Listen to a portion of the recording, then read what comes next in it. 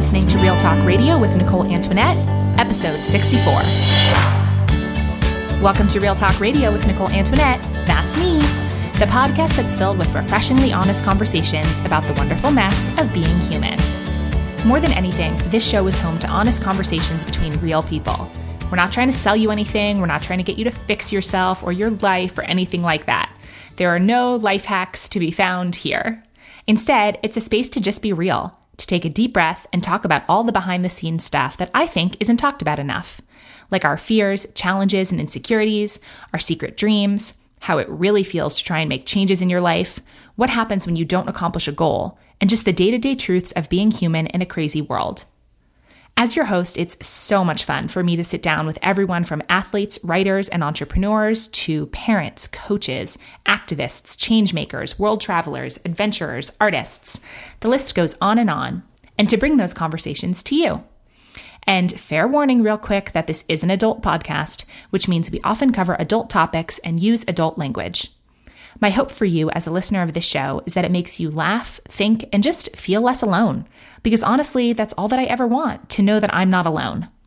Something else that's unique about this show is that it's now 100% community supported, which means no ads, no sponsors, and no outside influence. Just us, here together, sharing stories. The show is made possible by listeners like you, who have pledged $8 or more per 8-episode season. To do this, we use a platform called Patreon, and not only does your support go toward the funding goal we need to hit in order to keep the show going beyond the end of 2016, so beyond this season, season 8, but your support also earns you access to exclusive bonus content. The bonus content includes conversations and interviews with wonderful guests that aren't aired publicly. Plus, you get access to the Squad Pod, a shorter version of Real Talk Radio where the guests are you, the members of the community. And coming in mid-December, there's something extra special happening for those of you who are in the Patreon community. A handful of your favorite past guests will come back to share a Real Talk end-of-year recap, including details about their 2016 successes, failures, and lessons learned, as well as their dreams and goals for 2017. And all of that will only be available to our Patreon support squad. So to get access to that, plus over 20 hours of other bonus content, just go to patreon.com/Nicole Antoinette to make your pledge. That's patreon.com/Nicole Antoinette. And at the end of this episode, you'll actually get to meet one of our community members who joins me for a quick and hilarious game of Would You Rather and shares how great it is to be part of our Patreon community. So if you believe in this Real Talk revolution, like I do, and if you're in the position to be able to support the show, I can't tell you how much that means to me. Right now, the show is scheduled and funded through the end of 2016, so this season is potentially our last season, but if we meet our funding goal by the end of the year, then we'll be able to continue into 2017 too, and you can make that happen. So thanks so much for your support, and now let's dive right into today's episode. Today, you'll get to meet Jesse Thomas. Jesse is a pro triathlete and the CEO and founder of Picky Bars, a real food energy bar company that, as you might know if you've been a listener of the show for a while, I am totally obsessed with. Jesse, a former collegiate runner, got his start in triathlon back in 2011 when he entered the Wildflower Triathlon in the pro division as an unknown amateur. He borrowed a bike, since his was broken, and an aero helmet, which he didn't own, and wore $9 aviator sunglasses that he bought at a drugstore. He ended up winning the race, astounding everyone, including the announcer, who, after Jesse crossed that finish line in first place, turned and asked him, "What's your name?" Since then, Jesse has become one of the biggest stars of the triathlon world. He was the first person to win the Wildflower Triathlon 4 years in a row and now holds an unprecedented 6 consecutive victories. He won his first 2 Ironmans on 2 of the toughest courses on the planet and finished 16th in his first Ironman World Championships in Kona this October. In 2010, Jesse and his wife, professional runner Lauren Fleshman, who was a guest on the show back in season 4, co-founded Picky Bars, a real food energy bar company, which has grown to a nationally distributed brand with 10 full-time employees. Lauren and Jesse and their son Jude live in Bend, Oregon, like me, which is where Picky Bars is based. You can find Jesse's stories of how he balances his CEO responsibilities with professional athletics and family in his popular triathlete magazine column called The Triathlife. In this episode, Jesse shares all the hellacious details about his recent experience at the Ironman World Championships in Kona, how wrecked he was by the end of the race, how deep he had to dig to even finish, the mistakes he made before and during the race, and more. We talk about his early days as a collegiate runner at Stanford and the evolution of both his careers in sport and in business. He talks about the day he first met his wife, Lauren, and shares the story of the first moment he realized he wanted to marry her. Jesse also tells us the lessons he's learned from his first 3 years as a dad and about his dreams and goals for the future of his family, his business, and his athletic career. Jesse is such a kind, honest, and hilarious person, and it was such a treat to record this episode with him. I hope you love it.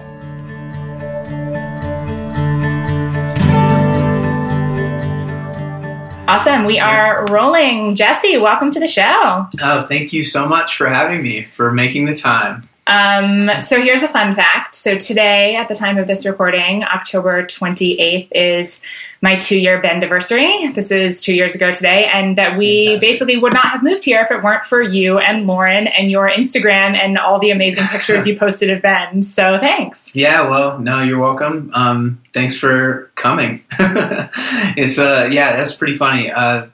It's pretty awesome actually to see, the people that have moved to Bend and in some way or another, somewhat influenced by Lauren and I. It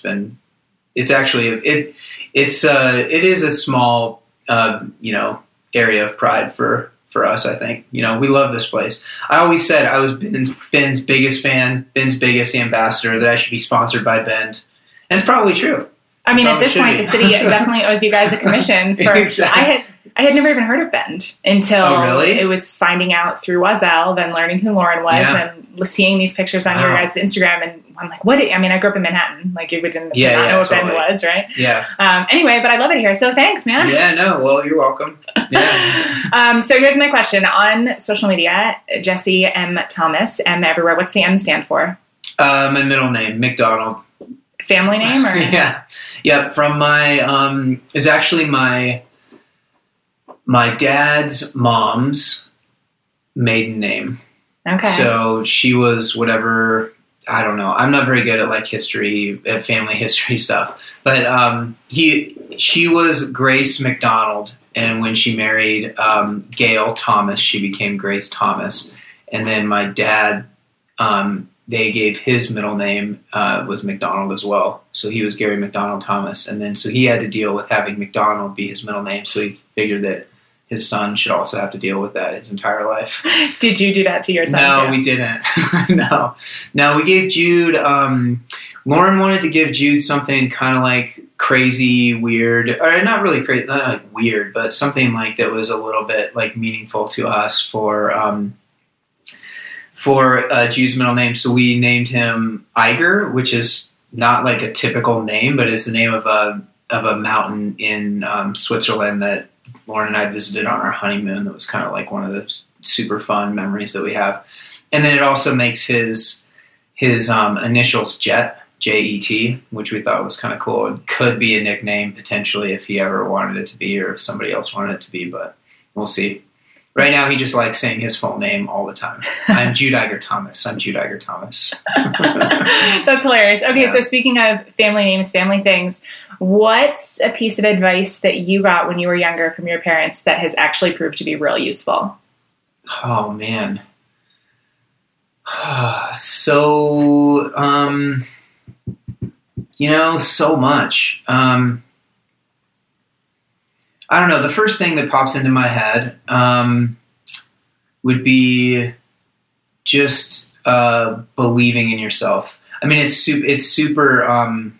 That's super cliche, right? But I think that my dad in particular, like athletically, but also my mom, just in general, would just filled me full of like confidence when I was young, and I think about that with Jude now, trying to be similar, I think the only downside of that was that maybe I was a little like too confident for a long time, probably until I kind of wasn't as successful as I, thought I should be, like in college.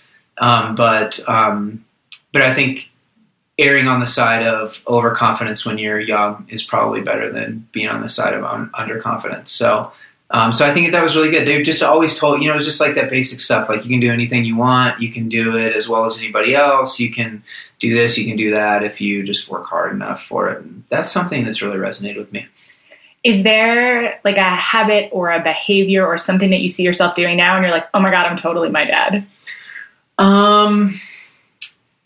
Yeah, I try to get Jude to do things that he has no interest whatsoever. That's me totally being my dad. Things like what? What do you want him to do that he doesn't want to do? No, I mean, it's really funny. Like, I mean, things that I'm really into that like I think about my dad being really into like certain things and how I was just like, I just don't really want to do that. And I mean, even just like riding my bike, like we got Jude a Strider. He was just like not interested in it.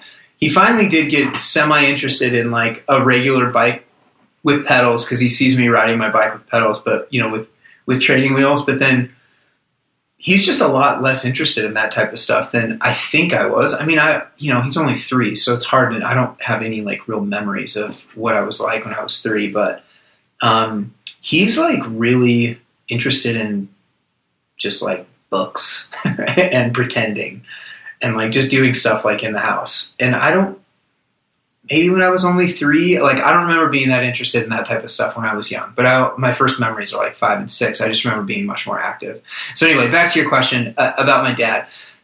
That's the main thing I see is just me like being like, oh, let's go do this. Or my dad being like, oh, let's go play the guitar or let's go do whatever. Me being like, oh, I don't really want to do that. and having no interest. So 30 years from now, I'm just going to be like, I didn't want to ride my bike. Yeah, exactly. Have you found that your relationship with your parents has evolved at all since you've become a dad yourself? Oh, totally. Yeah. I have,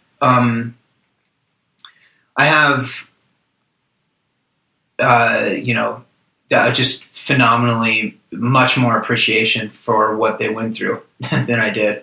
You know, it's so much harder than you think it's going to be. And it's greater in a lot of ways too. So it balances itself out. But it's a lot of work. You know, I think my mom, a couple things, you know, my earliest memories of my parents are my parents getting divorced. Right. Mm. So that's like, I hopefully will have different memories than Jude has. And so, you know, I remember like my dad, really struggling with us not, being around, and when I was really young, and my mom, and I remember a lot of like traveling back and forth between dad and mom, you know, on weekends and stuff like that. But so I think like I think the main thing that we connect on though, being parents now is just like an understanding of what they went through. Like, you know, I couldn't imagine like missing, like not seeing Jude for like a week every week, you know what I mean? And I can't imagine being my mom who, after she got divorced, had primary custody of Joel and I, and went back to business school in Eugene, which is absolutely unbelievable to me. Like, 'cause I went to business school at University of Oregon in Eugene, and it was like full gas, nonstop for 2 years, everything I could do just to like keep up with it. And she was doing that with 2 kids on her own, which is absolutely nuts. And, I mean, Lauren and I can barely handle 1 kid together. Well, you guys have like 19 jobs, so like yeah. I think you're selling yourself a little short. Still, but I mean, it just, so those are the main things, that I think about. And, just having much more appreciation for what it means to be a parent and the sacrifices that you make for your own personal sacrifices, like I can't be the best triathlete possible when I'm a parent. Like you can't approach it in the same way. And same thing for business. You make sacrifices. I can't be there. I can't solve every problem in the way that I want to solve it because, the end of the day comes and I want to go back home and I've made a promise to myself and to Jude to be a good dad. And that's like comes at a sacrificing to being a great business person. Interesting. Okay. Yeah. Well, I'm sure this will touch on a lot of things that we're going to talk about. But so you're now a couple weeks out from Kona? It was a couple weeks ago? Yeah, it'll be 3 weeks actually tomorrow. So, I mean, obviously I know what Kona is. You know what Kona is. For people who don't, will you give a little context on that? Yeah. So Kona is the Ironman World Championships. It's probably, for people that don't familiar, it's probably the only Ironman that you've ever heard of, that you ever talk about. And when you hear somebody does Ironman, you probably ask them if they've done Kona. It is an Ironman is a triathlon, swim, bike, run. Swim 2.4 miles, bike 112 miles, and run a marathon 26.2 miles. And so Kona is like the iconic historic race. It's been the world championships for 30 plus years.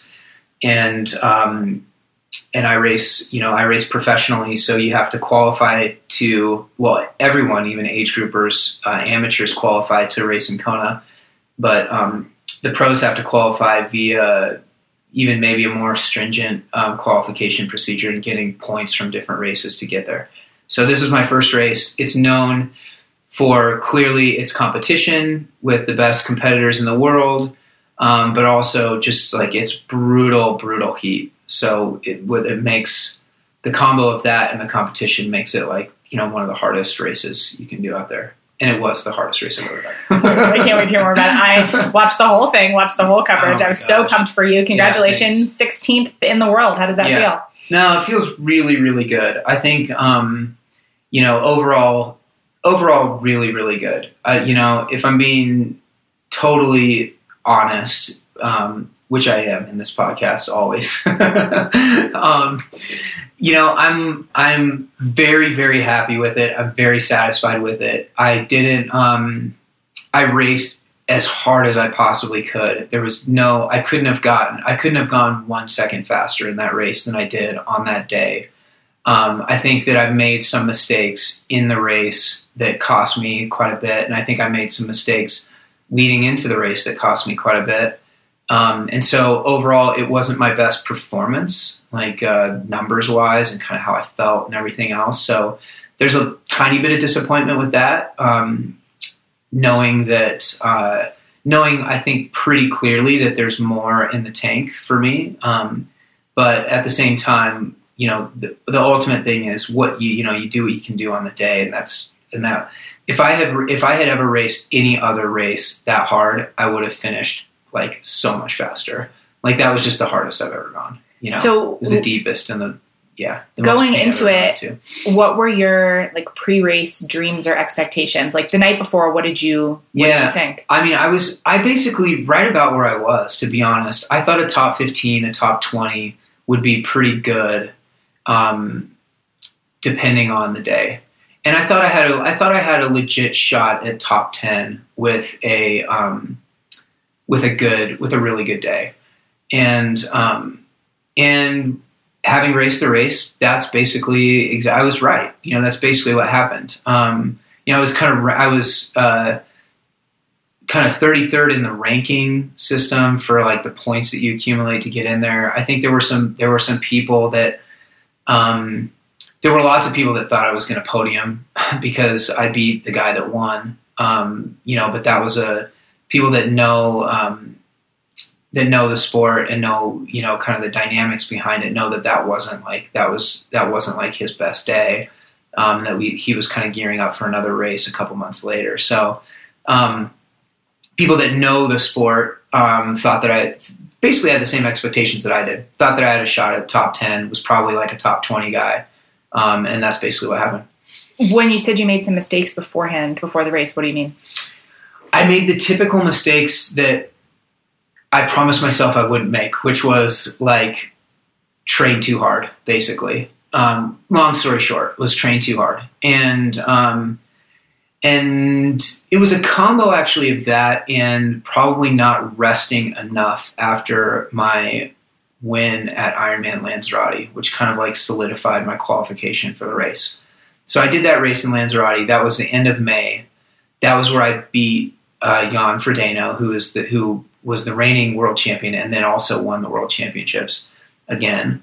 Incredible. I mean, the best triathlete, I think, ever in the world. And was also a gold medalist and a really nice guy.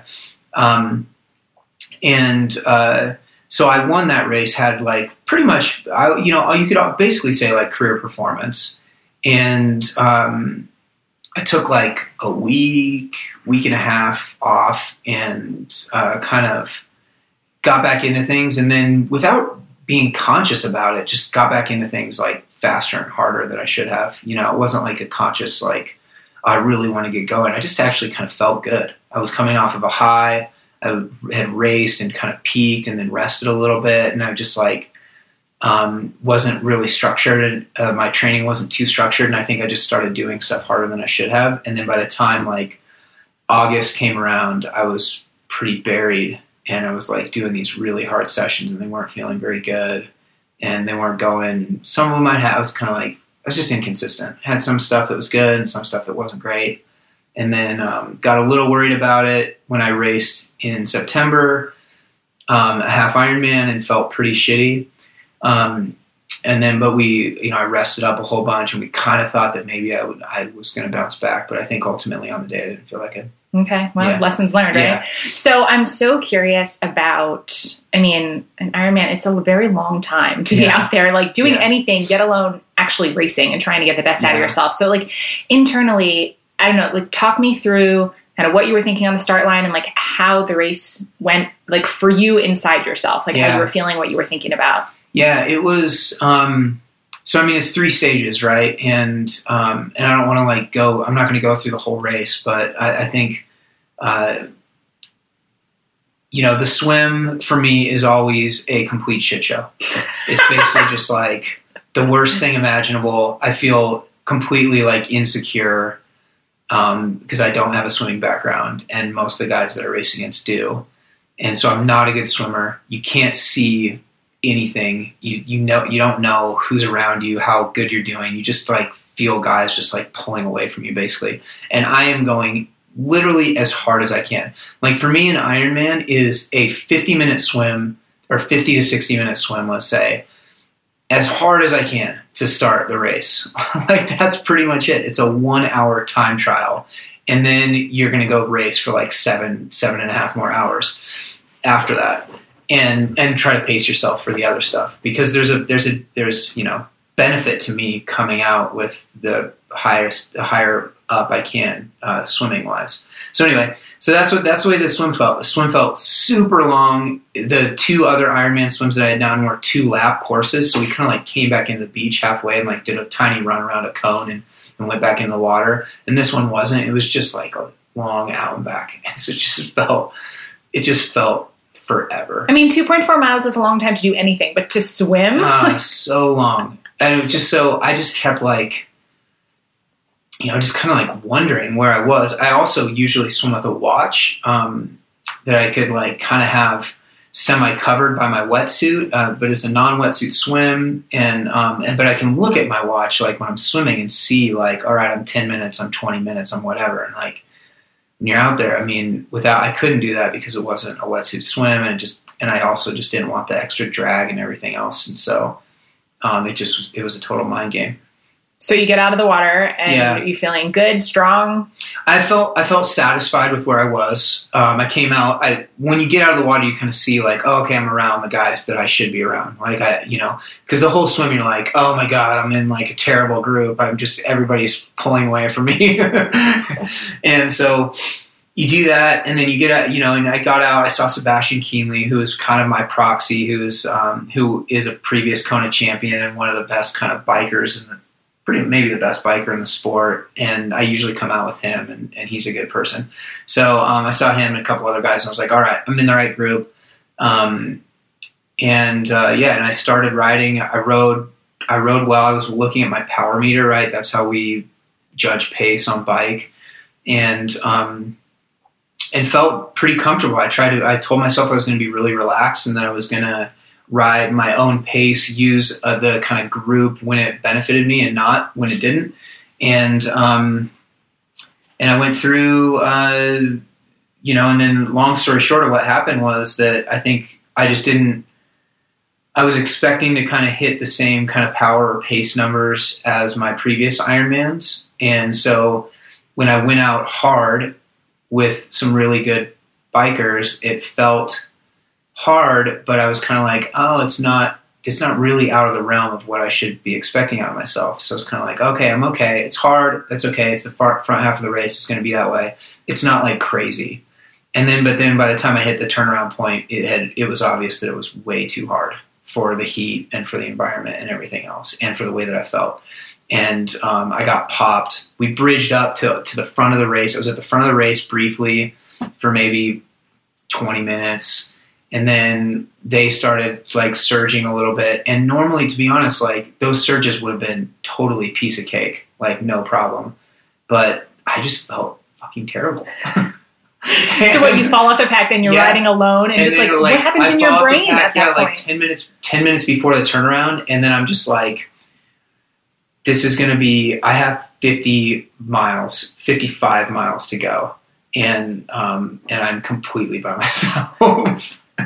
And it's hot, and I felt at that point at the turnaround of the bike, I was like 3.5 hours, let's say, into the race, and I remember being like, I have 5 hours of racing to go, and I feel completely wrecked.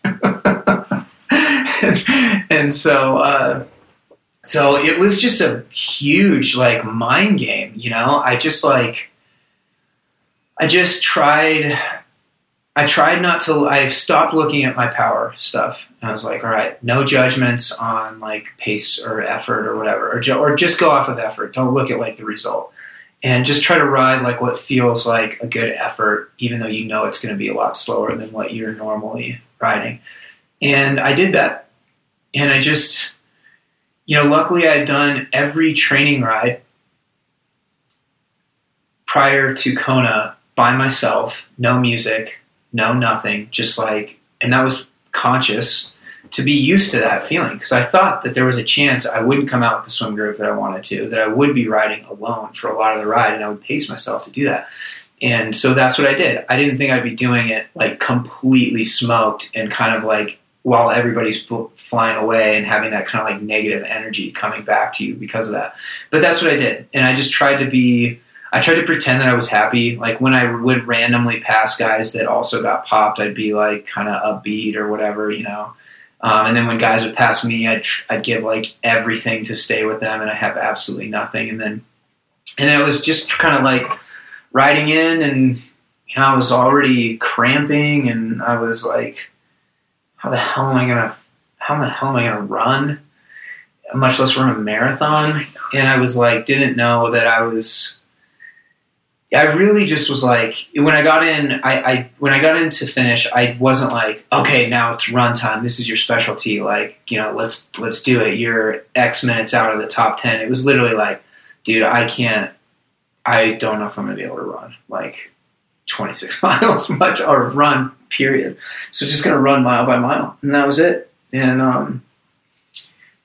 you know, I mean, this is turning into way too long of a recap, but I think the run was basically a lot of the same. The run was basically that, just extended for 3 hours. It was just like, I never felt good. I always felt bad. I always felt like I was running slow. I never really had great hopes about where I was going. It was just like, just keep running and just run mile by mile. And I did end up passing people, and it's attrition. People dropped out. And so I knew that I was climbing up, you know, because I probably started the run in like 28th place or something like that. And a few people dropped out, and I probably passed net of 8 people. I got passed by a few people too. And, you know, and it just kind of came in. The last 8 miles was the most brutal thing, because I really started cramping. Like I had to stop a couple times at the turnaround with about 8 miles to go, and it was just a death march. It was so hot. I mean, it sounds so brutal. I remember, I think it was in the race recap that you put on your site or somewhere, that you said afterwards, you said, I was done and 100% toasted when I crossed that line. It's easily the deepest I've ever gone. No, it was, for sure. I mostly collapsed across the finish line into the into the arms of a medical person, or kind of stumbled in. They grabbed me, and then they carried me straight over to the med tent, and I just laid there for probably like 40 minutes with my feet up, getting with ice stuff, you know, all over my body, and And I couldn't, and I was just completely wrecked. It was just the heat and the way that I raced, and just being like so over the edge for so long that it was brutal. So what do you, if it's like when you say that that's the deepest that you've ever had to dig, what do you think let you access that place versus in previous races? Just wanting to honor, because I had lots of time to think about it. It's a long race. Why the fuck do I care about this right now? Like, I'm happy with top 10 or top 15, top 20. I was right in that range for a little while. Or for most of it. And it was mostly just like honoring the commitment that I had made, and to be honest, that others had made to me in the lead up to that race. I was like, dude, this is not only like I busted my ass to get here, to prepare for this, trained the hardest I've ever trained, sacrificed the most I've ever sacrificed. And so did Lauren and Jude and the whole Picky Bars team, and my parents and my brother and my sister-in-law and my coach, and like everybody that like helped me get ready for this race. My sponsors, right? Like my sponsors that didn't even ask me really to do much like the week before, it was just like everybody kind of gave their piece to it. And I was just like, I can't just like trudge home, even though, I'm not having a great race. And I'm really proud that I did, because it would have been really easy to trudge home and finish like even 19th or 22nd or whatever. And it probably wouldn't have made a massive difference to like, most people. But to me, like that 16th was like, that was the best I could do. And that's important. So not just with this race, but like with triathlon or with athletics in general for you, what drives you?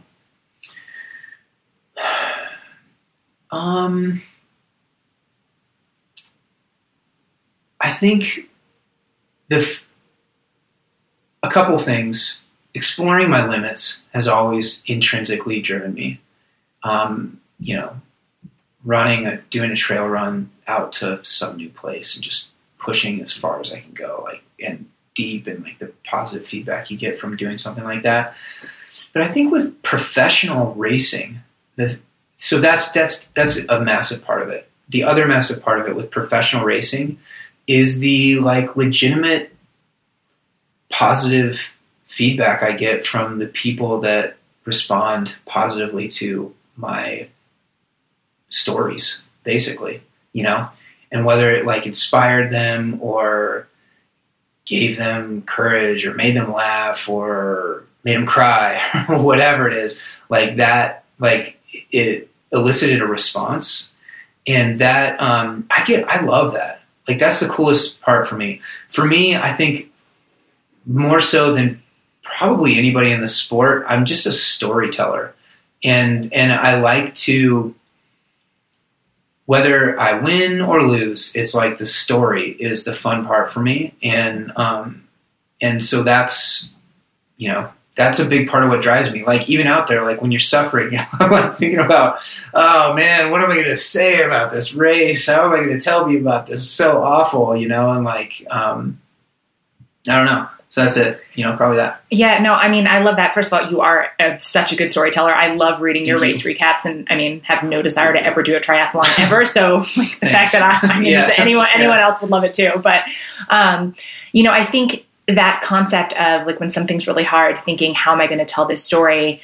I find like that it makes it easier to get through things because it's almost like you're watching yourself like you're the lead in the movie, and it's like, okay, well, who do I want to be in this moment? Right? Totally. Yeah. 100%. I love that. I totally think about it. And I think about the feedback that I get from, people on social media or people on my blog or whatever. And like, it just makes it less about you and less about that kind of just like super internal suffering thing, and more just like external, being like, all right, let's just, respond to this, create the story, and then if it's a good story, the outcome doesn't matter. Yeah. That's the main thing. Like, it could be happy, it could be sad. If it's a good story, it's a good story. I mean, I also think the world needs, you mentioned pushing the limits before, people to do that openly, like to do that and talk about it. Like there's something, I mean, I think the word inspirational gets thrown around a lot, but like there is something I think that's really like, that can be accomplished through sport in a way that nothing else, like when someone puts it all out there and you can watch that and like hear about, like, that's, I don't know, like that, I think that like splits people open, even that aren't athletes. There's something that's like really moving about that. I think so too. And I think particularly when you don't accomplish the goal. Yeah. Like, you know, I mean, for me, for everyone, for the most part, the, you know, failure resonates more with us than success. I mean, most people, you know, that you don't accomplish everything you wanted to accomplish. I mean, that's how it works. And so, you know, that going through that process and then like, how do you respond to when you know you're not going to accomplish your goal and all that type of stuff? I think that's really, that resonates with people, you know, because that's people's lives, you know? Mm-hmm. So you mentioned sacrifices before. Mm-hmm. What are a couple of specific things that you have had to sacrifice in order to keep, you know, competition at this level, like as high as it has been? Family and work. So those are the main two things. You know, work more so because I have, you know, less of a tolerance to sacrifice family stuff, but I have sacrificed family stuff. So with work, it would be, you know, I'm a part-time CEO at Picky Bars, and there's a massive range to that part-timeness. Like actually right now I'm full-time. I've been full-time the last few weeks. But you know, in August, in September, I mean, I was in the office and probably working on Picky Bar stuff 5 to 10 hours a week, you know? So, I mean, doing very little. That definitely impacts, you know, I'm certainly not everything to that company. We have amazing employees that keep it going. They're really smart, really passionate. But when I'm gone versus when I'm there, there's a big difference, you know, and it's not a massive difference in day-to-day stuff, but it's a massive difference in just kind of like the strategic direction of where we're going and like, you know, what our opportunities are and everything else and how we can bend the rules to make things work.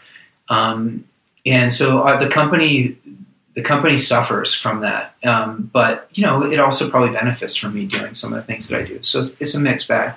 And then I think family, I mean, you know, the quintessential, the thing that I say that's different, that's like, so I think a nice little like microcosm of the dad that I am is that Jude is, when I don't know for sure. I mean, you know, you see other kids that are his age and you kind of like, it's easy to compare him and be like, you know, he's into this, he's not into that. He's ahead in this, he's behind in this.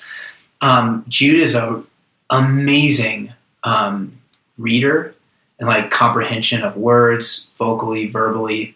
And he's not really, he hasn't shown, he's not, like I mentioned, he's not super adept, like physically yet compared to a lot of the kids that are his age, which is super ironic. He's got 2 parents that are professional athletes, right?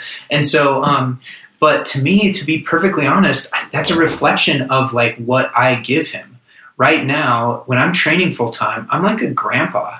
Like when I show up, I'm not taking him out biking, like, or swimming or rock climbing or playing basketball. Like I'm literally like on the couch with my feet up, tired as shit. And I'm like, all right, buddy, we have 2 hours to spend and we're just going to read books because that is all I can do. I'm so tired, you know? And I think that reflects in some of the ways that he's developed, you know? I mean, he's really young, so it doesn't really matter long term, but I think there's that. And then, you know, I just don't get to be everything that I want to be, in either of those places, you know, and because of that, it'll be nice when triathlon is done. Cause I'll be able to be more in both of those places. And that's exciting to me. Like I get to like live a little bit of it. Like right now, I'm basically like a dad and a normal, like I'm like a dude that just works and is like a dad. It's awesome. And I get that for about 3 to 4 weeks and then it goes away. Do you struggle with any guilt about that? Totally. Yeah. 100%. Yeah. Particularly, somewhat with the business. But it's my business ultimately. I feel guilt to the employees, but they're still making their, they're getting their salary out of it. They're getting their experience out of it. And that's good. Our business, I think, would be a lot better if I was full-time or had the potential. And then, but particularly with family. Yeah. I mean, I struggle with it all the time, because you just have the one shot. Like, I will never be able to have Jude through his 3 to 4 to 5, maybe even up to 6, where I'm not a professional athlete. And that's a bummer, but I just got to do the best that I can. And hopefully he understands it. But the way that I kind of legitimize it to myself is that I don't remember that much up until I was about 5.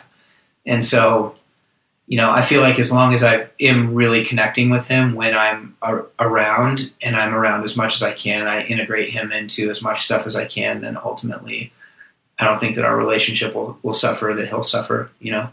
I mean, I guess he's a good age for it, right? Yeah, totally. Yeah. It's a lot better now than if you were like 7 or 8, Mm-hmm. because then he'd really be doing,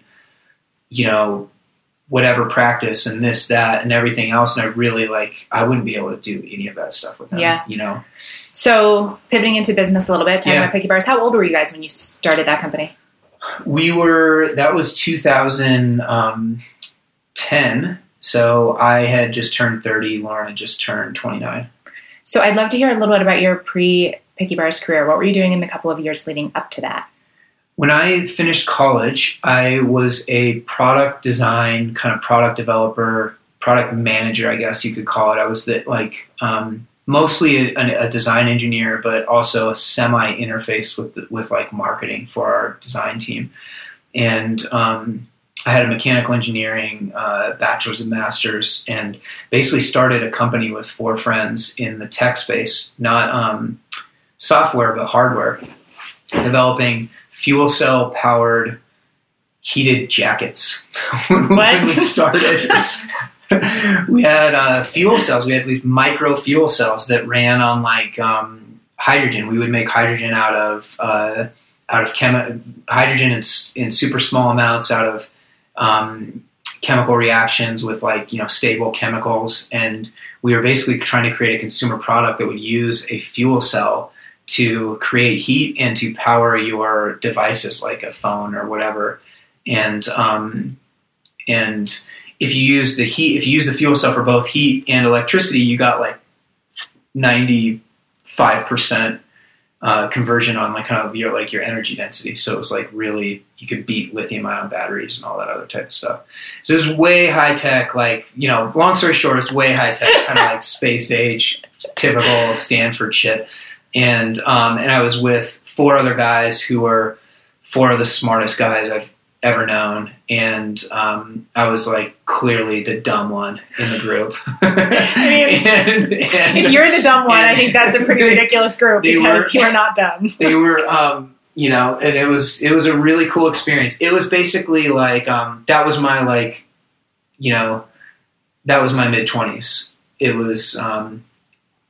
It was working 60 to 100 hours a week in a little, industrial office area on 3rd Street in San Francisco. And we were just friends and just working our asses off, but having a lot of fun too. So what happened to the company?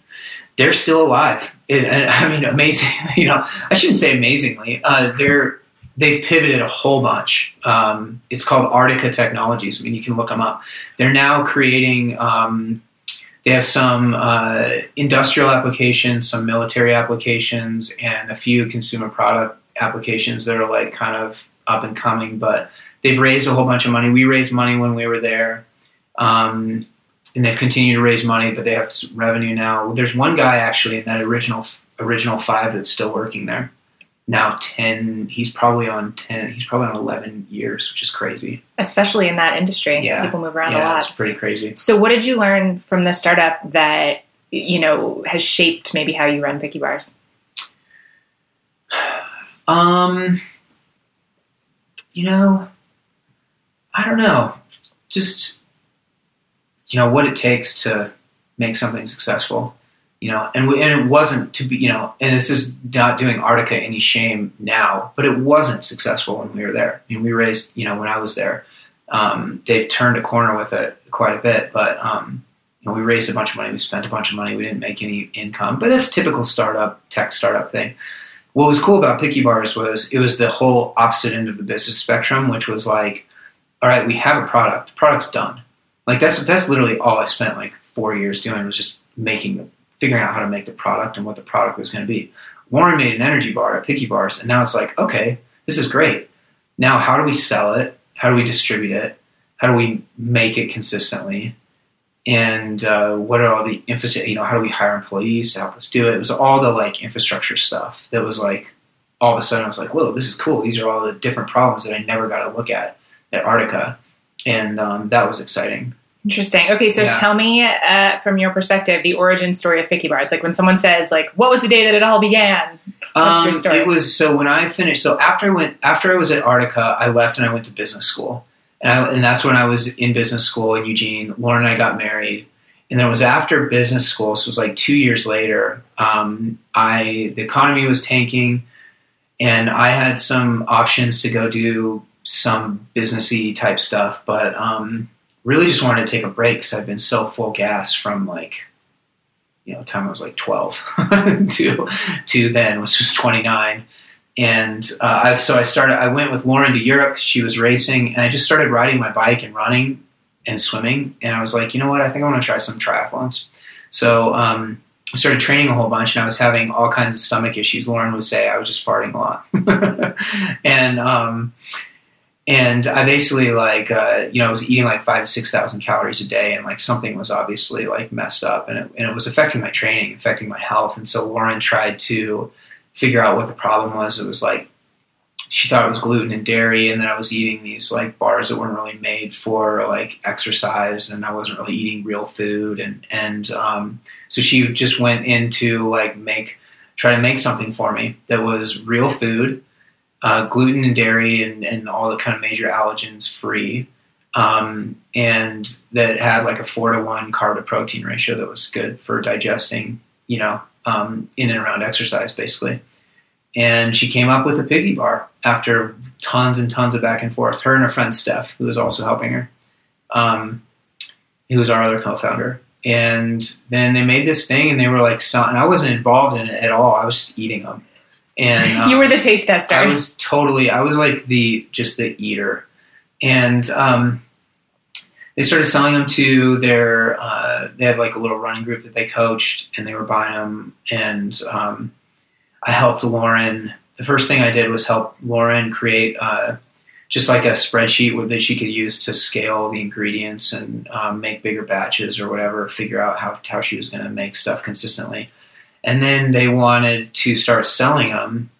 And actually a little known story about the kind of the real start of Picky Bars was they were talking about it. They were like, we're going to start selling these. And they were like asking me about like, or actually I just overheard them talking about how much they were going to charge.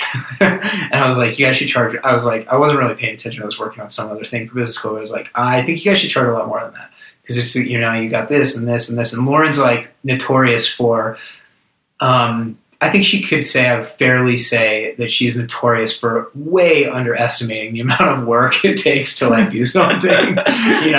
She's a dreamer, which is amazing. But then like connecting the end result dream to like what you have to do to get there, I think she underestimates. So, I was just kind of like, don't start selling them for this or whatever. And so I kind of like started talking to him about it. I built him another spreadsheet to help him like figure out the pricing stuff. And then what ended up happening was Steph, who was our original, just kind of like, Steph I would call like from at the very beginning was just like the person that was just like, we're just going to do this. It's just, this is awesome. We got it all figured out. And she talked to somebody at Runner's World that was doing a column about something. She was like, yeah, Lauren and I are starting an energy bar business. And they were like, oh, cool. We'll put it in the magazine. And then Steph told us, she's like, yeah, we're going to be in Runner's World on whatever. We have like 4 weeks to like have this be a business. And I was like, holy shit, what the hell are you talking about? And so that was when I got involved and like created the website, created just a basic portal where people could buy the bars and like could see what the bars were about and like all the kind of like super basic marketing stuff. And then that started the whole thing. And then just, you know, just to like wrap it up, that was like, we had for me, we launched on, I can't remember, it was like October 17th or something. So we actually just passed our 6-year actual day that we kind of say is the first day of the business. But we actually hadn't even promoted the website. And this was like barely when Twitter was just like, all this social media stuff was just kind of starting. But we hadn't even said that the website was out there. But I had it up because I was like testing it and everything else. And we got an order. We got an order from this girl, Maggie Smith. So there's a chance Maggie might listen to this interview. Hi, Maggie. Because she was one of our original just awesome supporters. And she's a doctor now on the East Coast. But anyway, she ordered, and we were like, what the heck, this girl, Maggie Smith, who is this? She was a fan of Lauren's that had been following something and, you know, kind of discovered the website. And for me, I was just like, whoa, revenue, like income. I was like, this is the coolest shit ever. Because you didn't have that at the startup. Yeah, exactly. We just sold something. Now we have money to like put into like something else, you know. It was like really cool. So that's when I started to get like fascinated by it, and I was like, oh man, this is cool. We're getting sales, and you know, and it just kind of went from there. Yeah, it's crazy. That's so fun. Yeah. I mean, anyone who listens to this show already knows that I'm obsessed with Picky Bars. We showed you, Paul, and I have our Picky Bars drawer in our kitchen. It's, I don't know, like I love stories where something was built based on just someone's actual need. Lauren's like, please stop farting, eat this bar. Totally. Totally. And it worked, you know, and it turned out a lot of other people had the same, you know, had similar issues, and that there was a need for this kind of what we position ourselves as real food performance, right? That was like, and we were kind of way ahead of the curve on that stuff. And there's more out there now, but we are the first, to a certain extent, that had that, like, you know, these are like real ingredients that you can pronounce, that you understand, you're used to, and they're built to help you perform, you know? So in the past 6 years, was there ever a time where you guys thought about quitting, or where it just got too hard? Like how many times a day? or what? Yeah, totally. Oh my God, so many times. Yeah, you know, I mean, I go, even now we're at, you know, like, you know, we're big, we're nationally distributed, we've got a whole, you know, hundreds of accounts and thousands of customers. I still go through days like that. You know, and yeah, you have tons and tons of ups and downs, and probably more downs than ups, you know, but as long as you're enjoying the process, it's the same. It's the same thing as the racing. It's like, as long as the story's good, it doesn't really matter what the end result is. And so, like, yeah, if Picky Bars like ended up shuttering its doors, you know, like a year from now or whatever, or a month from now, it was like all of a sudden nobody was interested in Picky Bars anymore. Nobody bought them. They just sat on the shelves, and we ran out of money. Then I would be obviously really disappointed, but I would also be like, that was really fun. And it wasn't a waste of my time. Like, that was a cool process, and I learned a lot, and hopefully a lot of other people learned a lot, and I positively impacted other people's lives, and it like mattered to them. And because of that basic thing, it just makes it all worth it, regardless of like what happens, you know? Yeah. Yeah. For you, I mean, being the CEO, how do I want to word this? What's a way that you have had to like grow or like become better in order to do this job? Oh, so many ways. If I was, and I still have so far to go, but if I was, you know, if I knew the things, or if I was as good at the things now that I have become over the last 6 years, you know, at the beginning, we would have been a lot more successful, you know. The first few that popped to my mind are just like, just doing rather than analyzing. or like trying to find out the right answer before doing, right? So I come from a very analytical background, mechanical engineer, like did crazy math and did science all through college. And then I went to business school, which is very analytical as well, right? And then it's ironic because then when you get into business, that stuff just doesn't matter as much as they preach it. You know, it's really just like, you do a little bit and then but it's really like, it should be like 20% analyze, prepare, and then just go try and then come back and prepare, go try and come back. And it's iteration. It's not analysis. And that iteration part is the thing. Like I was so nervous when we started about like every decision, like what's the packaging going to look like and what's the thing going to be and what customers should we try and like, oh, should we really try to get into this thing because what is that going to mean like long term? It's just like, dude, you just got to go do it, you know, and just see what happens. And you'll find out a lot faster what works and what doesn't. So that's the big thing.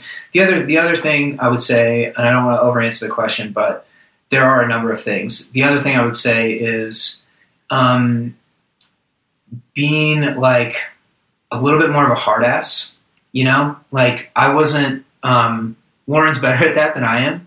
I tend to be much more like kind of forgiving. I want everybody to like me type of stuff. And those are not good traits for a CEO to have.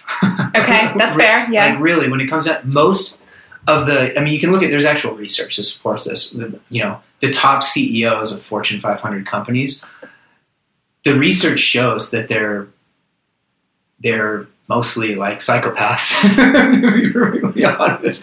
You know, like the actual like literal term for that. I mean, they have very low empathy, for people's feelings, and they're very highly directed, tons of ego, believe that they know what's right all the time, and that's it. And I tend to be very much more like, oh, let's get like I want to hear everybody's opinion and oh, it's okay that, I understand like that kind of makes me bummed, but I understand that you made a mistake and it's probably partially my fault and like whatever else, And I think now I've become much more direct with my employees. I'm not a dick. I'm still me, but much more direct with my employees, my suppliers, like bargaining for, negotiating for stuff.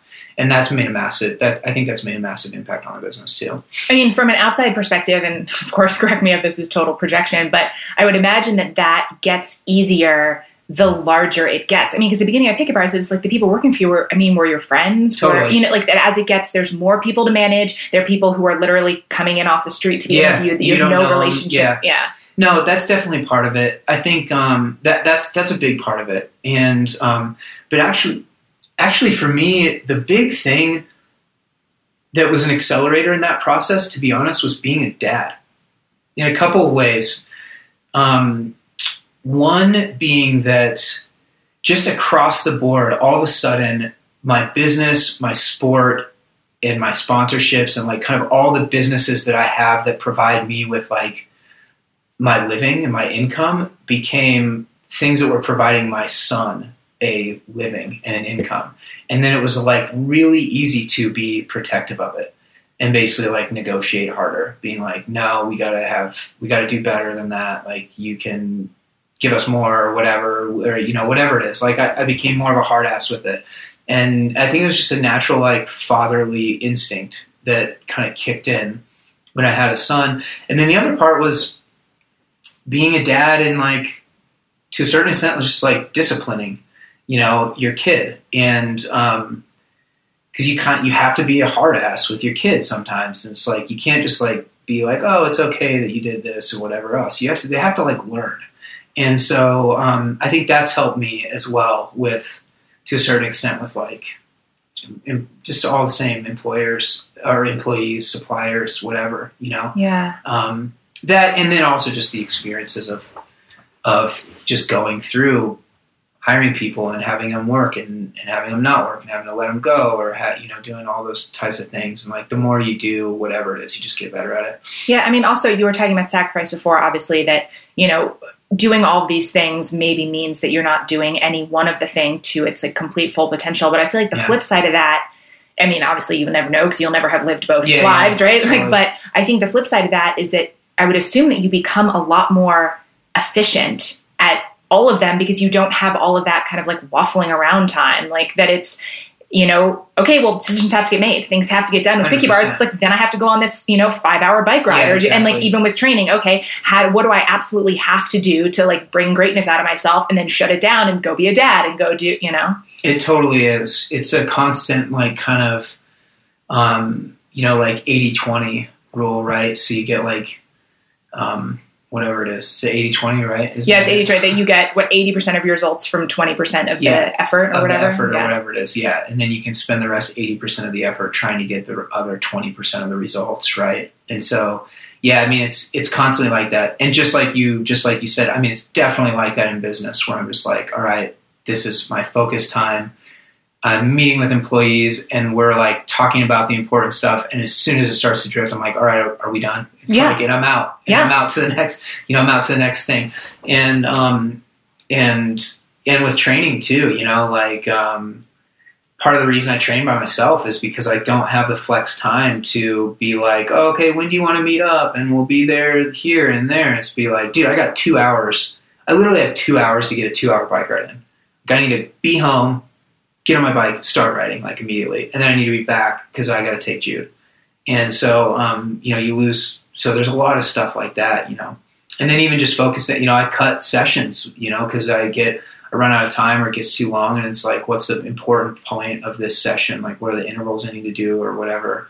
And let's make it a little bit shorter. And maybe I can I do a lot of making up training, where I'm like, I was supposed to do a 4-hour ride a day, but I only had time to do 3 hours. So I'm going to tack an hour on to whatever, the following week, or the following day or whatever. So do a lot of stuff like that too. I mean, I think that's a super important life skill, that 80-20, being able to actually see like, what are the couple of things that if I put my energy and effort here are going to have the results. Like, I mean, I think about that even with the podcast. The thing that matters is exactly what we're doing right now. Yeah. I can refresh social media or my email like as many times as possible, or like fantasize about who I want to have on the show. What we're doing, like that's it. That's totally. The only thing that matters. Totally. And it's a really good perspective to have. And being able to tell the difference between like busy work or things that I do that make my ego feel good versus things that actually are going to produce results, right? Like it's possible to go through the motions of running or training or whatever, but like that's not necessarily the same as having a quality workout. I totally agree. I try to every day. I just use a really simple list. I use Wunderlist, which is a normal, just an app that tons of people use. It's just literally just like a to-do list, and you can make sub to-dos and whatever else you can share it with people. There's like lots of functionality that I don't really use that much, but I just try to keep a list of the things that I have to do, and I try to just prioritize them.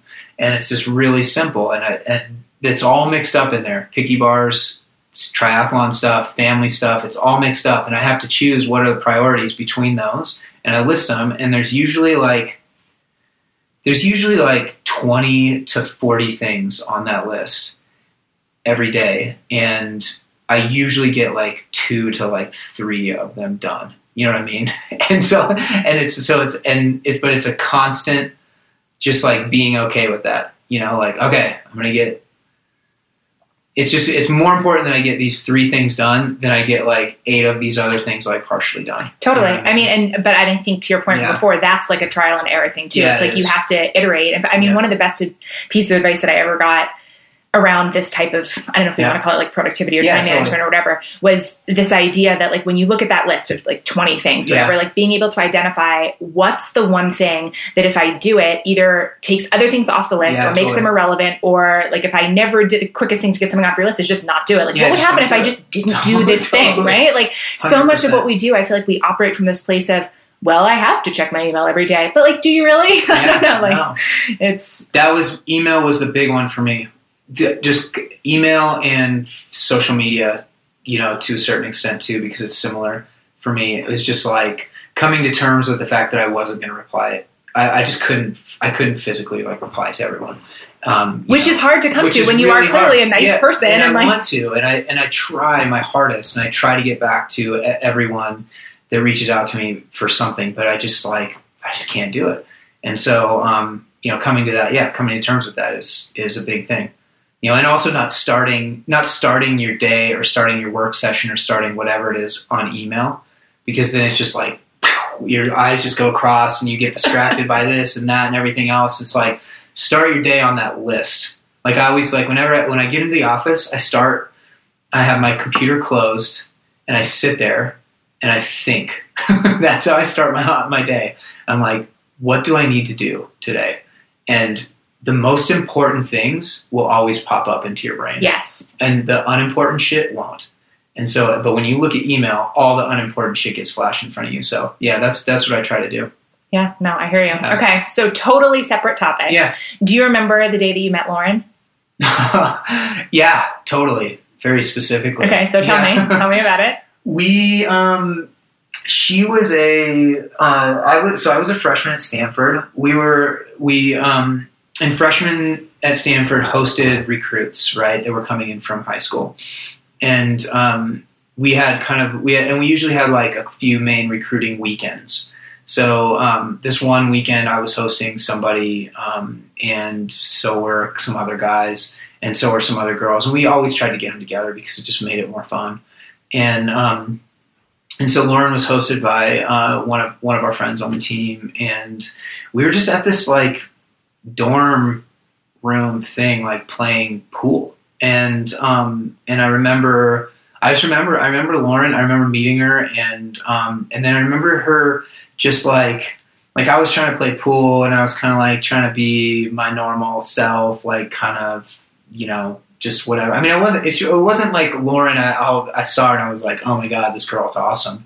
I was just like being my normal self around whatever. And more than anything, I just remember Lauren just like flicking me tons of shit.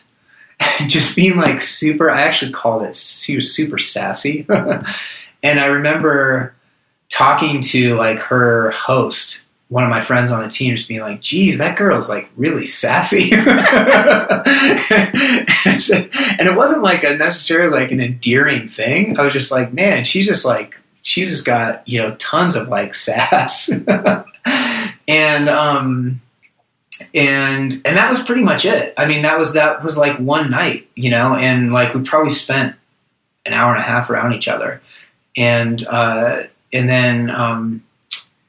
the next year, she came, and I remembered her from that thing. And I was like, from her sassiness. Yeah. I was like, oh yeah, that's the girl that was just like flicking me all kinds of shit. Like I was trying to be cool or whatever, but she was just like totally cutting me down.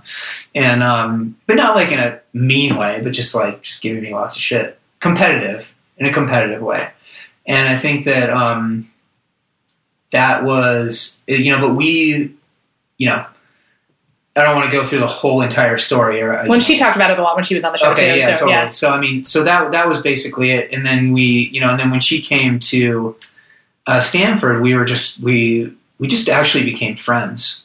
Because I kind of had an interest with, an interest with another girl on the team at that time, like from a girl that I had known for a year at that point.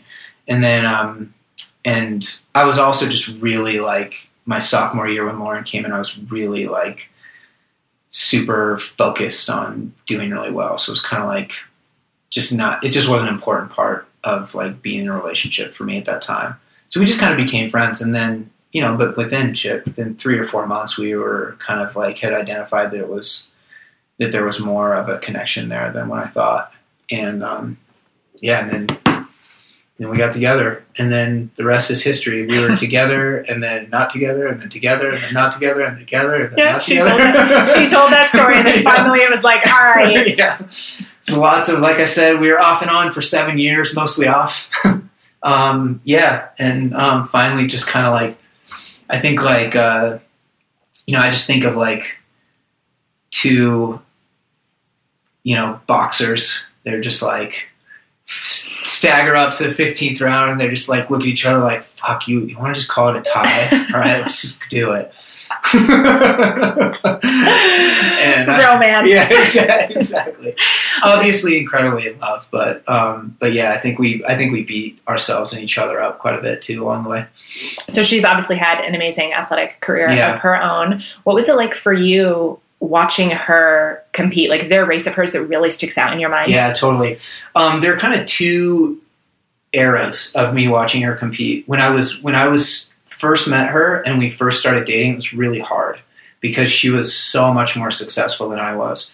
And I was underperforming per my expectations in college.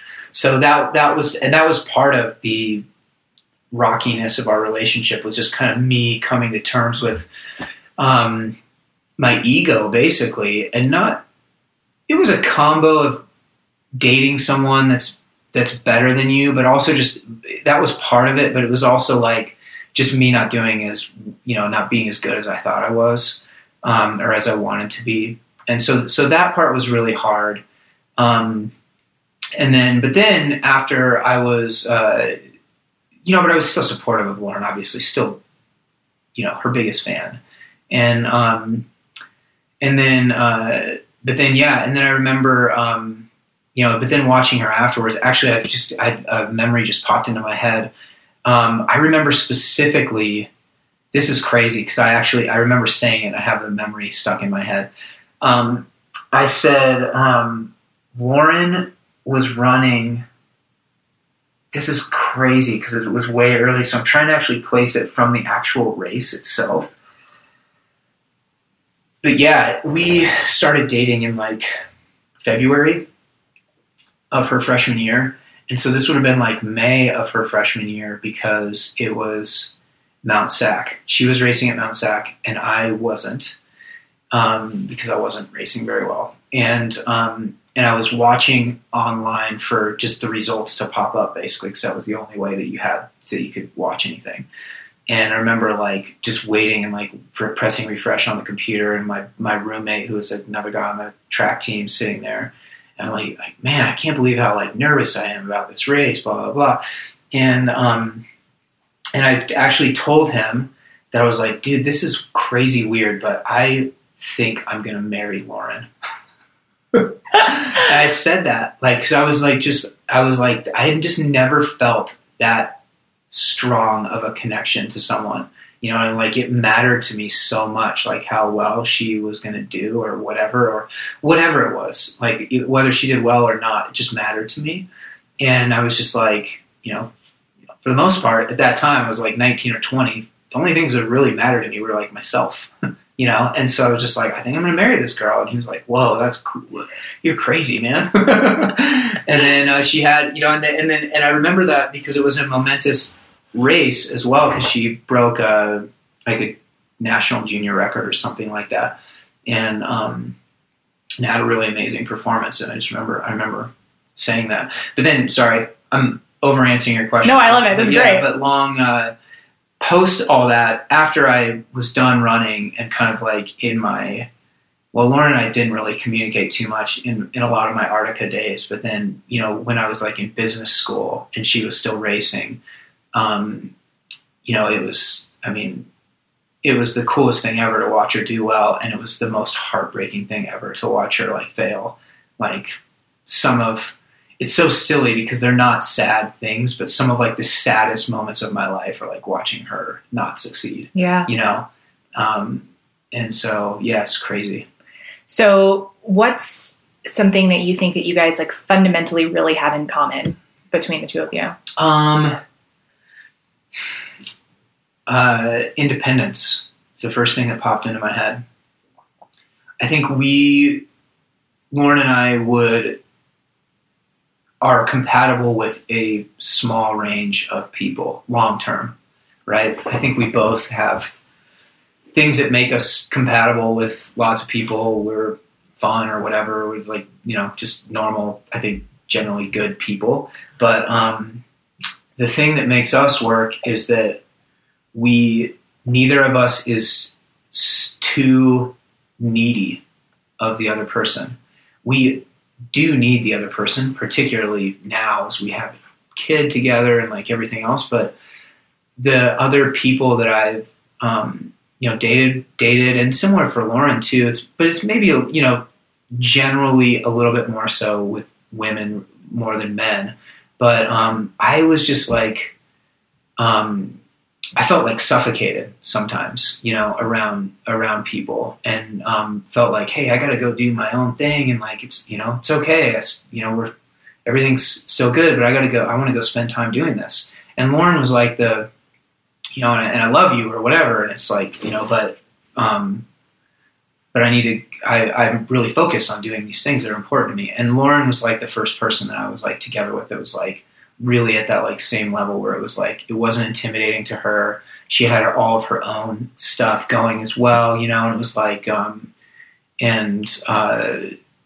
it was just much more balanced, And I think Lauren had the same experience too with some of the people that she did. It's interesting. That makes me think about something that Paul and I have talked about, that there's a difference. I mean, obviously we are not athletes on the level that you are, but I think like some of the time stuff still winds up being the same. Like, totally. He wants to go out on his bike for 4 hours or do whatever. Right. 100%. And that one of the things that we talked about early on, like, and around, when we got married, that there's a difference between being supportive of someone else and actually getting it. That it's not just, okay, honey, like you can go bike for 4 hours. I'm like, yeah, go do that. Cause I also want to go do running. Like totally. That it's, I don't know, that there's something there that I think is, I don't know, that no one feels really resentful, and that's the main thing. You're not building up resentment. And I think that's super important. And it's not, and it's, I'll qualify all that with saying, obviously it's not it's not that one level of kind of like independence is better than another. It's just important that both people are on the same level. Compatibility. Yeah, right, exactly. And that was the main thing. And so like, I have friends that have amazing relationships that are much more like kind of codependent than Lauren and I are. And then, and vice versa.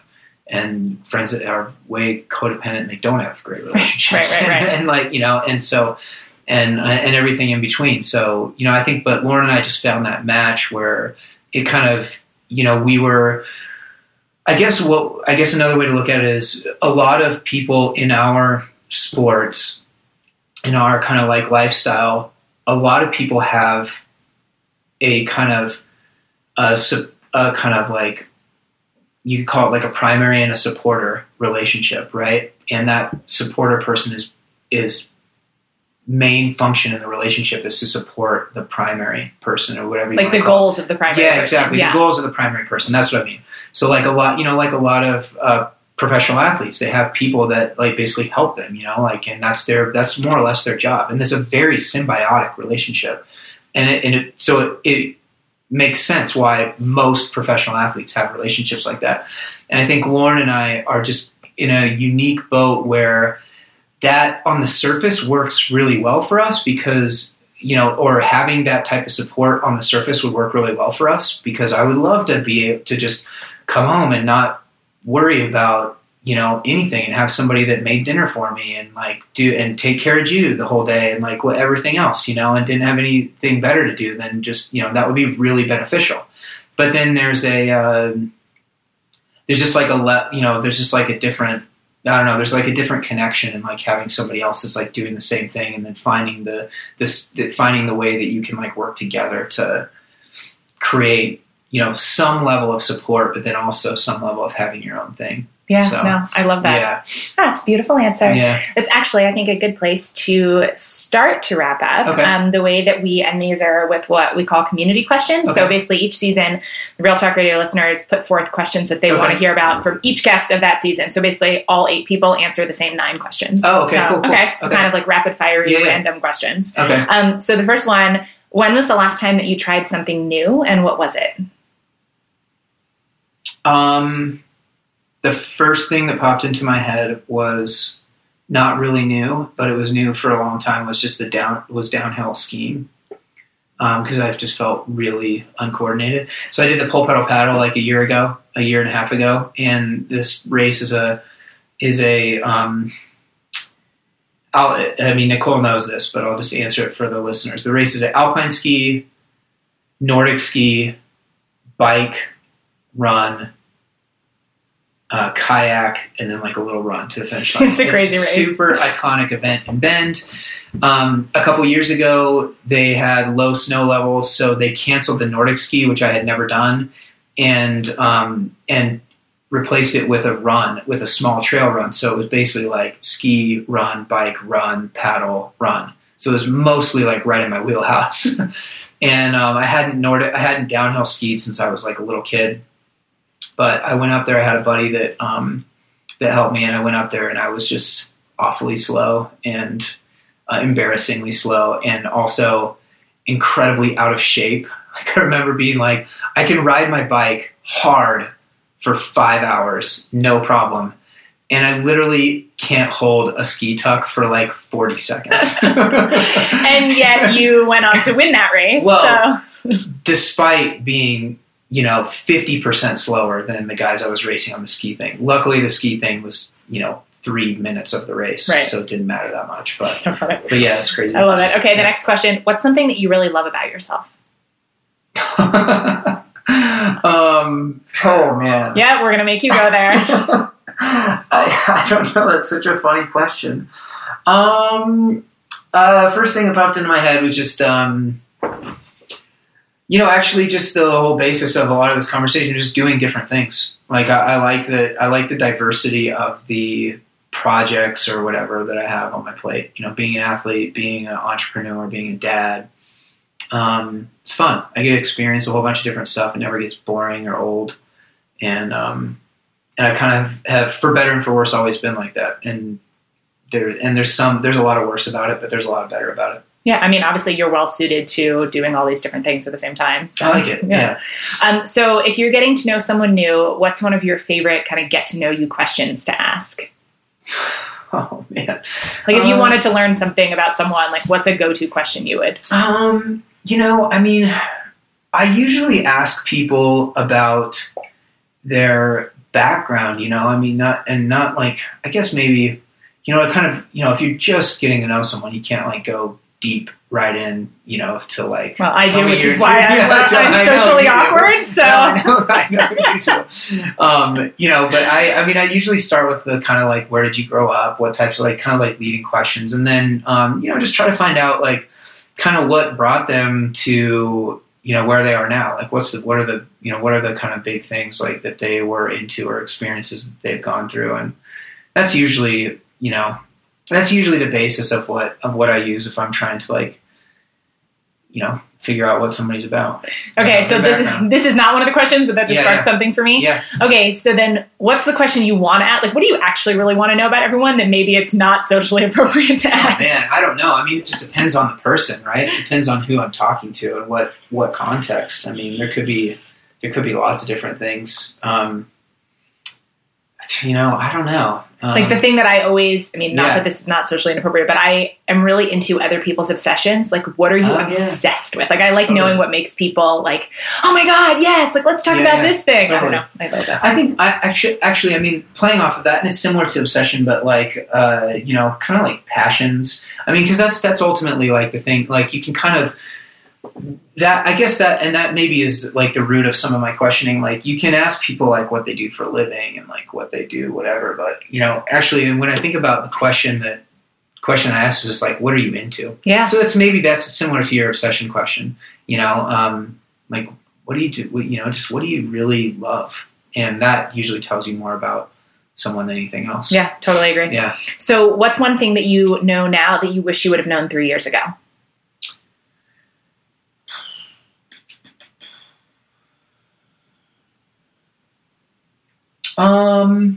How the impact that having a child would have had on Lauren and I, better. I wish I would like just how hard that would have been, because it was really hard, and it has been, and it's better now because it's been 3 years. But we had a very, like I said, semi-symbiotic, supportive relationship. And then with the kid in the middle, it's all of a sudden like this really shared, I don't want to call it a weight, but it is. It's a weight because it slows down your normal cadence of life. You can't just go do all these things that we do. And so it's like a shared burden. Like you carry the rock for a little while, then I'll carry the rock for a little while. And that was hard for us. Like, I think it's hard for a lot of families, but I think it was particularly hard for us. And having Picky Bars growing the way that it was, and having my career accelerating the way that it was, and then having Lauren's career kind of coming into its twilight without really like knowing that that's what was happening. There was just there's a lot of conflict. There's a lot of conflict. Yeah. So, knowing that, and being better prepared for that, I think I would have handled some like early situations a little bit differently than I had, and maybe try to make things smoother, but you live, you learn. So what's one non-negotiable for you? One thing, however small or large, that it's really important for you to do each day? Exercise. Yeah. I mean, really simple. Ironically, I haven't exercised for 3 weeks. Well, I mean, you also just went to the well so totally. deep that... No, I am making myself not exercise despite every tendency in my body and brain. Yeah, but I mean, there's a difference between not exercising because, I'm being lazy, I'm making excuses, versus like physically I'm wrecked and like need to... Totally. Yeah. I just love that. It's just I never regret doing a workout of some kind, regardless of when I squeeze it in or whatever. So, yeah. So if I could hand you an all expense paid trip for 2 right now, where would you go and who would you bring? I would take Jude and Lauren. Maybe just Lauren, to be honest. Although I'd probably want Jude. What I do, I'd bring Jude and Lauren and a nanny. Yeah. So my parents used to do that when I was little. We could have the best of both worlds. Yeah. Exactly. And we would go to Europe somewhere. Like the first thing that popped into my head was like Switzerland again, like the mountains, go explore. Jude would like totally dig some of the trails and the lakes and like show him his namesake middle name mountain, all that type of stuff, and then let Lauren and I also get away for a couple days or whatever and just be on our own and kind of relive some of that. It's going to be 10 years for us next year, which is crazy. Married, you mean? Yeah, wow. Totally. Yeah, in 2017. So that would be really nice. So maybe we'll just do that. Yeah, there you go. Good ideas. So as we head into the end of the year, obviously that's a lot of reflection-y, goal-setting time for people. Is there anything on your mind, a big dream or goal for 2017?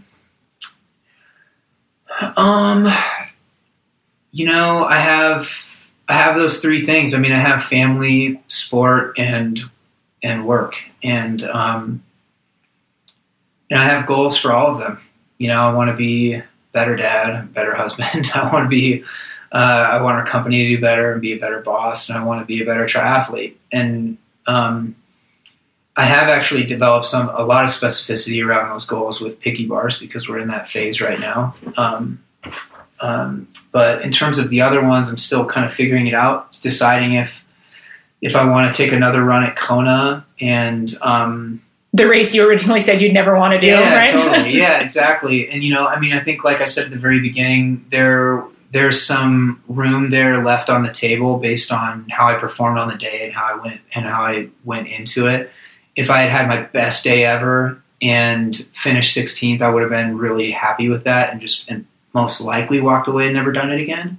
But knowing that there's a potential for me to get a top 10 there if I on the right day, and knowing it even more so than I did before, makes it interesting and intriguing to me because there's some value there for me personally and for my career. But I don't know. We'll see. And then just with Jude and Lauren, I'm another year into it, into being a dad, another year older, and just, knowing those times when it's important to sacrifice something for family, like being more, aware of how their kind of mood is fluctuating with me and the different things that I'm doing and everything else. So, just getting better at that. It's just, I am a true believer in like, in just consistently a little bit better, each time, each period, each year, whatever it is. So, and that it's funny, like people want to do these huge things or huge life changes, which I guess sometimes is appropriate, but I think we often underestimate the power of just like slightly better every month, every day, something like that. So 2 more questions. Which 2 to 3 books of any genre would you say have had the biggest impact on you? Or if there's a book that pops into your head that you've reread the most? Yeah. Let's see. There's the Anti-Career Guide by Rick Jarrow. I don't read a whole bunch. The only thing that I read actually is like post-apocalyptic prodigy fiction. Nice.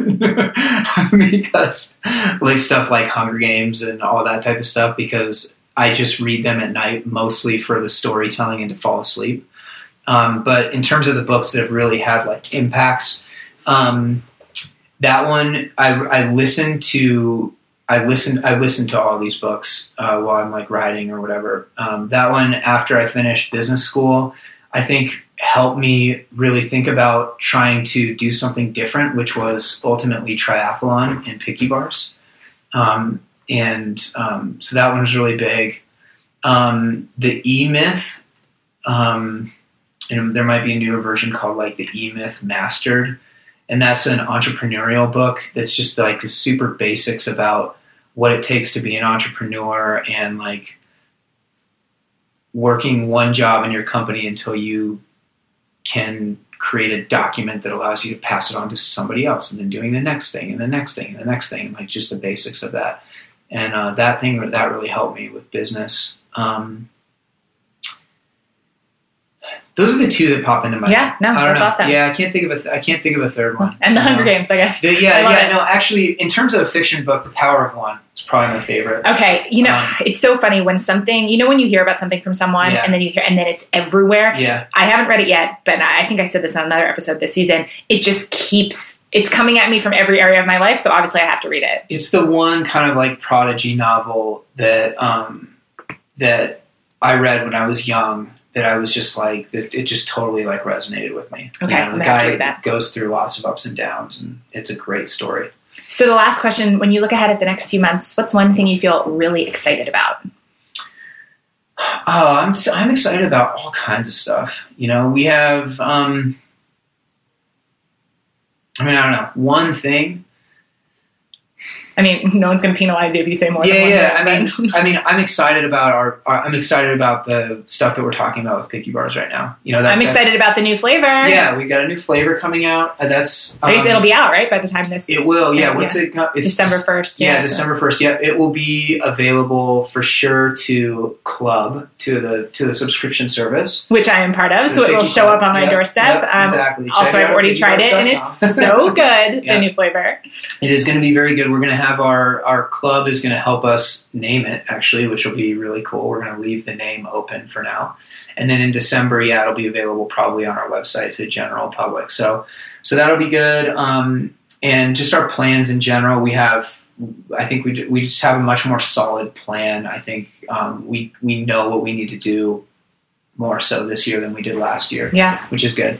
And then I'm going to talk with my coach next week about next year, and I'm pretty excited about that. I have some thoughts about some Ironmans that I maybe, I'm going to do another Ironman in the early in the year, and probably do Kona again. And so, but there's also half Ironman World Championships in the U.S. next year, so there's a bunch of cool stuff there. And then with family, I'm pretty excited to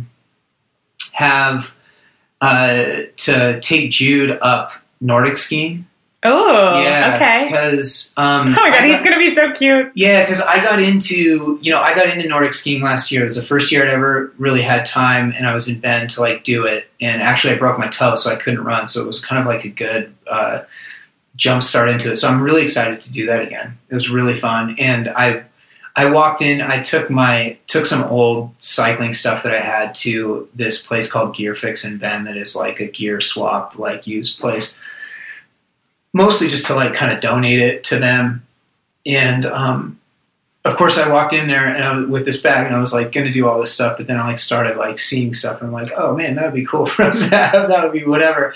And I ended up buying you like a full Nordic ski set and a full downhill ski set, and myself a pair of boots, and then not actually dropping off my stuff because I ran out of time. So I'm really excited to do that with him. That'll be super fun. He probably will not be into it at all, but the idea of it will be full circle to the beginning of the conversation. Exactly. Of you asking Jude to do something that... I'll be like, we're going to go skiing, buddy. And then he'll go up there and he'll just want to like eat snow. Honestly, like that's probably what's going to happen. Like, snow. Yeah, that's amazing. I love it. So what's the best place for people to find you and say hi online? What's your favorite way to connect? Yeah, you know, my social media channels are great. Jesse M. Thomas on Twitter and Instagram, and then just Jesse Thomas on Facebook. My website is leapdaysports.com. That's Leap Day because I was born on Leap Day in 1980. And so Leap Day Sports. And then, and check out pickeybars.com. We do a lot of stuff there. And, I mean, if you have any questions or whatever, feel free to reach out to me on any of that stuff. I'll do my best to reply to anyone. I can't 100% guarantee it. You get much more likely to get a reply if the email or question is very short. Yeah, so, right? Good tactics. And I'll put links to all of that in the show notes. Jesse, thank you so much. Thanks.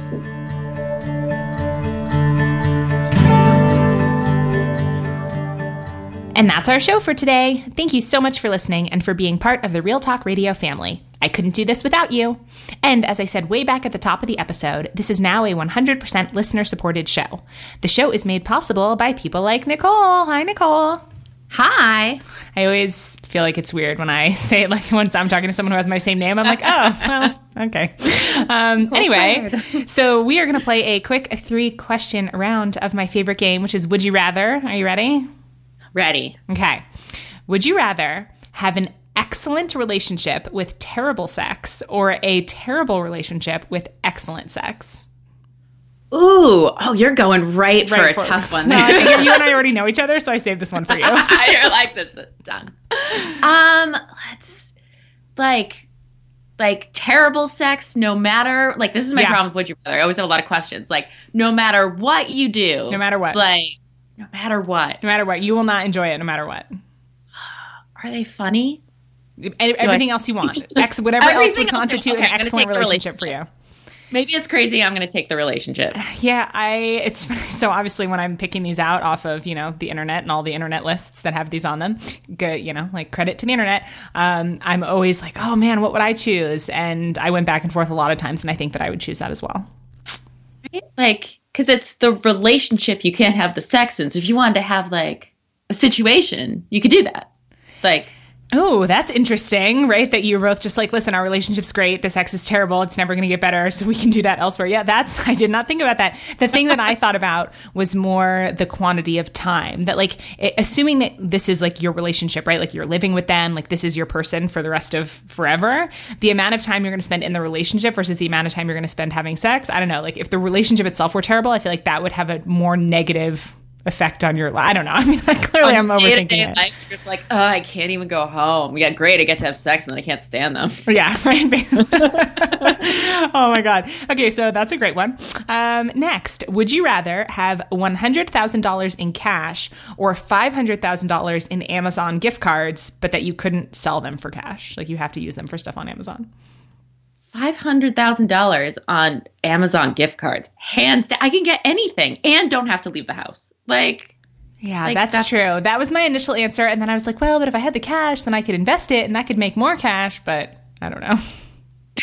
I mean, I don't have kids yet, but I've been told the thing about diapers. And apparently you can get diapers on Amazon. So done. Interesting. I wonder how long it would take me to spend $500,000 in the Kindle store. That's really yes, question. Kindle store like crazy. And I do like all of my like recurring household things through Amazon Subscribe and Save. And I have to believe I'm going to use $500,000 of paper towels and tissues and toilet paper in the rest of my life. Like, it's just... Yeah, I wonder... I mean, I'm like you. The reason that I hate and love this game is because I also have a lot of questions, and I always want to find a loophole that I'm like, well, maybe if I just, like, purchase things on Amazon for all my friends and family, and then they give me cash, but I guess that's the same as selling them, so that doesn't work. But, I think I would take the cash. That's what I think. Nice. All right. The last one. Would you rather always be able to tell when someone else is lying or always be able to get away with lying yourself?